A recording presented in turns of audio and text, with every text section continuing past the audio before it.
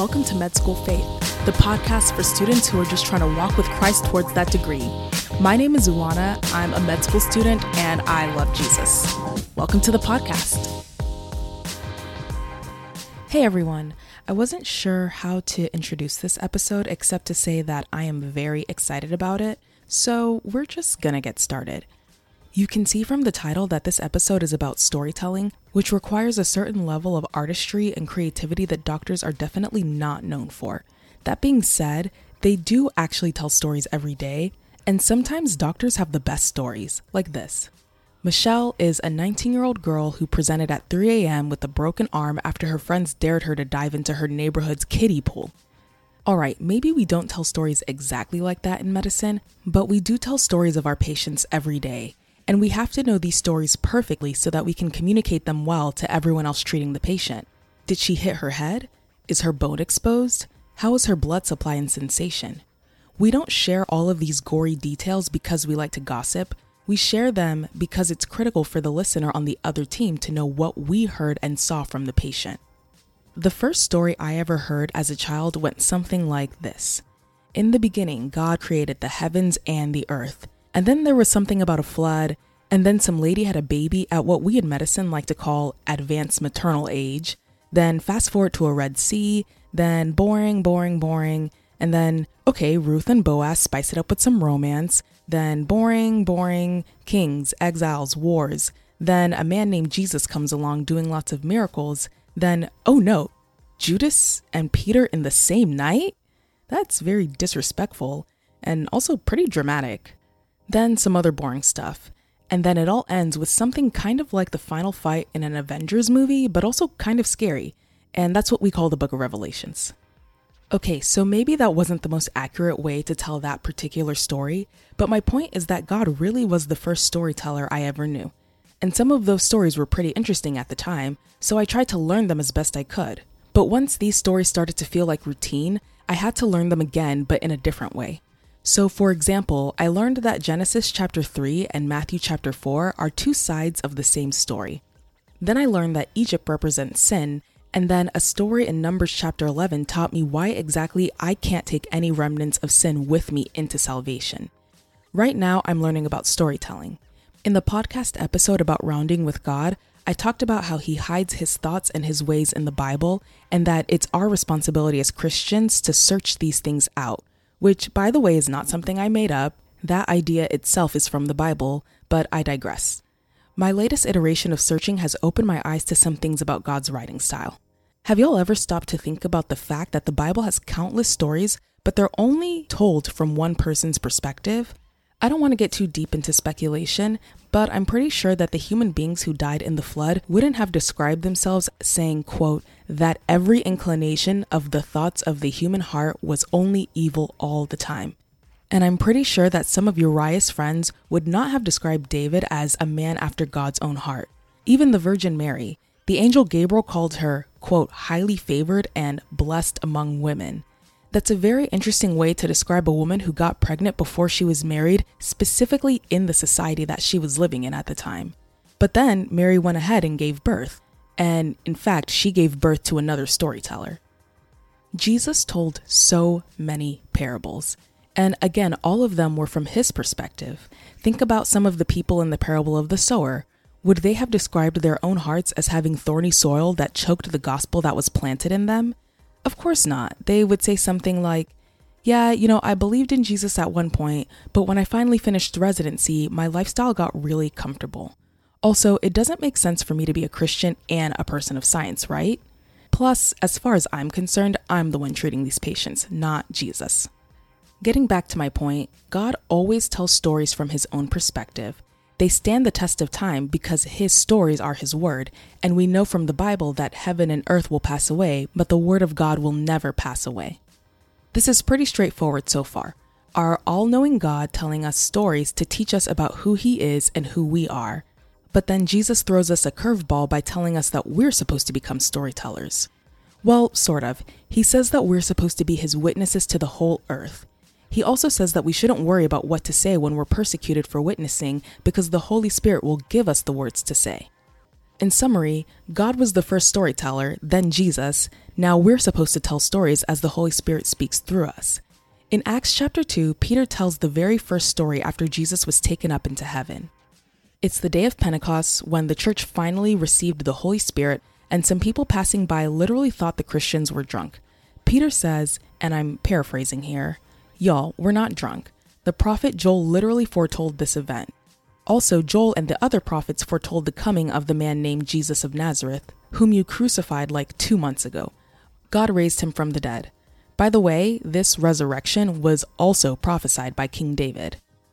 Okay, this next part is too good, so we gotta get a direct quote. Peter then says, "This Jesus God raised up, of which we are all witnesses.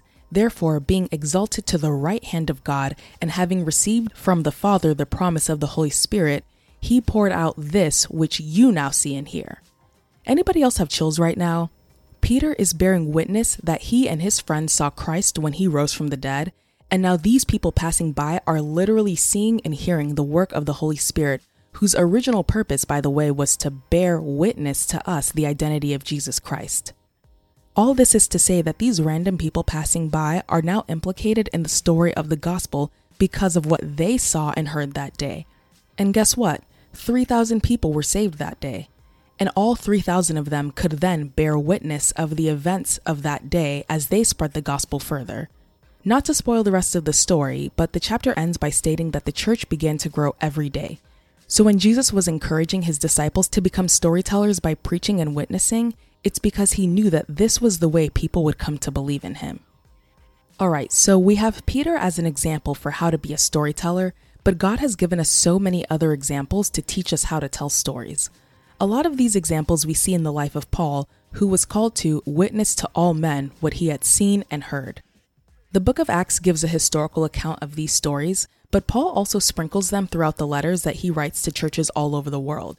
This brings us to the second reason why Jesus calls us to be storytellers.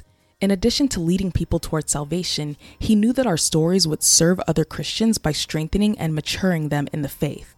Here's a story that I tell to people who are applying to medical school. When I was applying, I came to New York City for back-to-back interviews. The first day was at a school where I interviewed with one of the deans.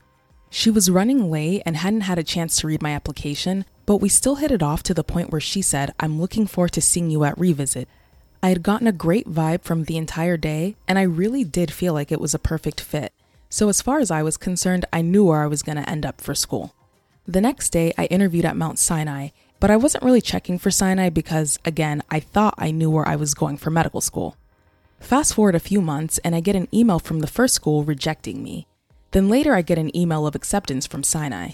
I cannot overemphasize how shook I was to have gotten rejected from the first school.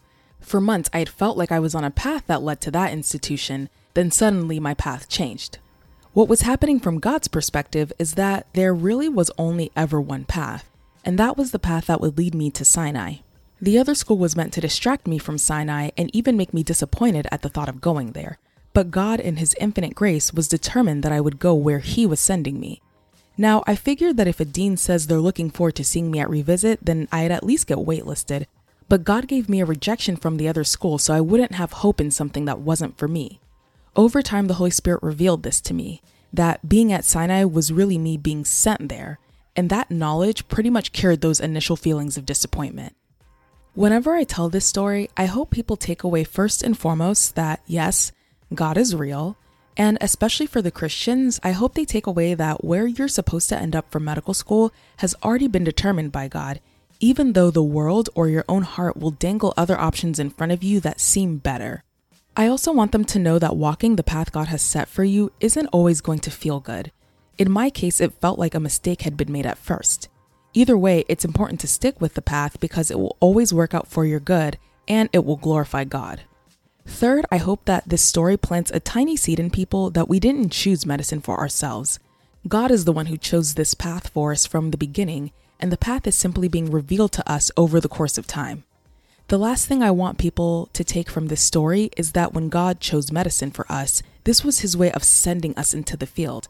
And if we are sent, that means that there is something specific we're called to accomplish for the kingdom of God. When all is said and done, I hope these takeaways tangibly impact the way people engage with application processes, both inside and outside of medicine. Whether you're in medicine or in a completely different field, each of us is going to leave this stage of our career with tons of stories about the experience. And these stories will only multiply as we progress. I hope this episode helps to transform the way you process your experiences so that they reflect the truth of God's perspective rather than just reflecting how you experienced it as it happened. That kind of story that emphasizes how God sees things is what I like to call a God story. One of the keys to telling a God story is that we first have to be able to recognize and identify God's perspective. If you're wondering how to do that, I'll point you first to the Bible. The more you consume God's stories, the more you'll be able to tell one yourself. I'll also point you towards the Med School Faith episode called Rounds with God, because I believe that episode is a really great supplement to the Word of God on the topic of seeking out God's perspective. What I've noticed over time in myself is that the more I am able to pick out this perspective, the more I see that literally everything about my life is a God story that's worth telling. I have one last thing to say on storytelling because I wish someone had told me this years ago. The story you tell does not have to be 100% relatable or believable or comfortable for the person you're talking to. You could be witnessing in front of people who are not Christians, like in the book of Acts. If all witnessing was relatable and believable and comfortable, all of the non-believers in the world would have given their lives to Christ already, but that's not the case. In fact, 1 Corinthians makes it clear that the wisdom of the world sees the spiritual wisdom of the gospel and considers it foolishness. We have to understand that God stories can't make sense until a person accepts them with spiritual wisdom rather than with the wisdom of the world. But worldly wisdom is the exact kind of wisdom that non-believers are working with. I'm saying all of this to say that it's not your job to manipulate your God story into something that makes logical sense to other people. Just focus on learning to recognize God's perspective on your story and learning to tell the story exactly as God revealed it to you to tell. And then let the Holy Spirit finish the job of making it digestible for the listener. I can assure you that He's done that before in you, so you can trust that He'll do it again in someone else as long as you're willing to tell the story.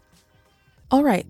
I would love to hear about all of your experiences with witnessing, so let me hear them at medschoolfaith@gmail.com. And if you get into storytelling the way that we're talking about it in this episode, I'd love to hear about that too. All right, I'll talk to you guys later.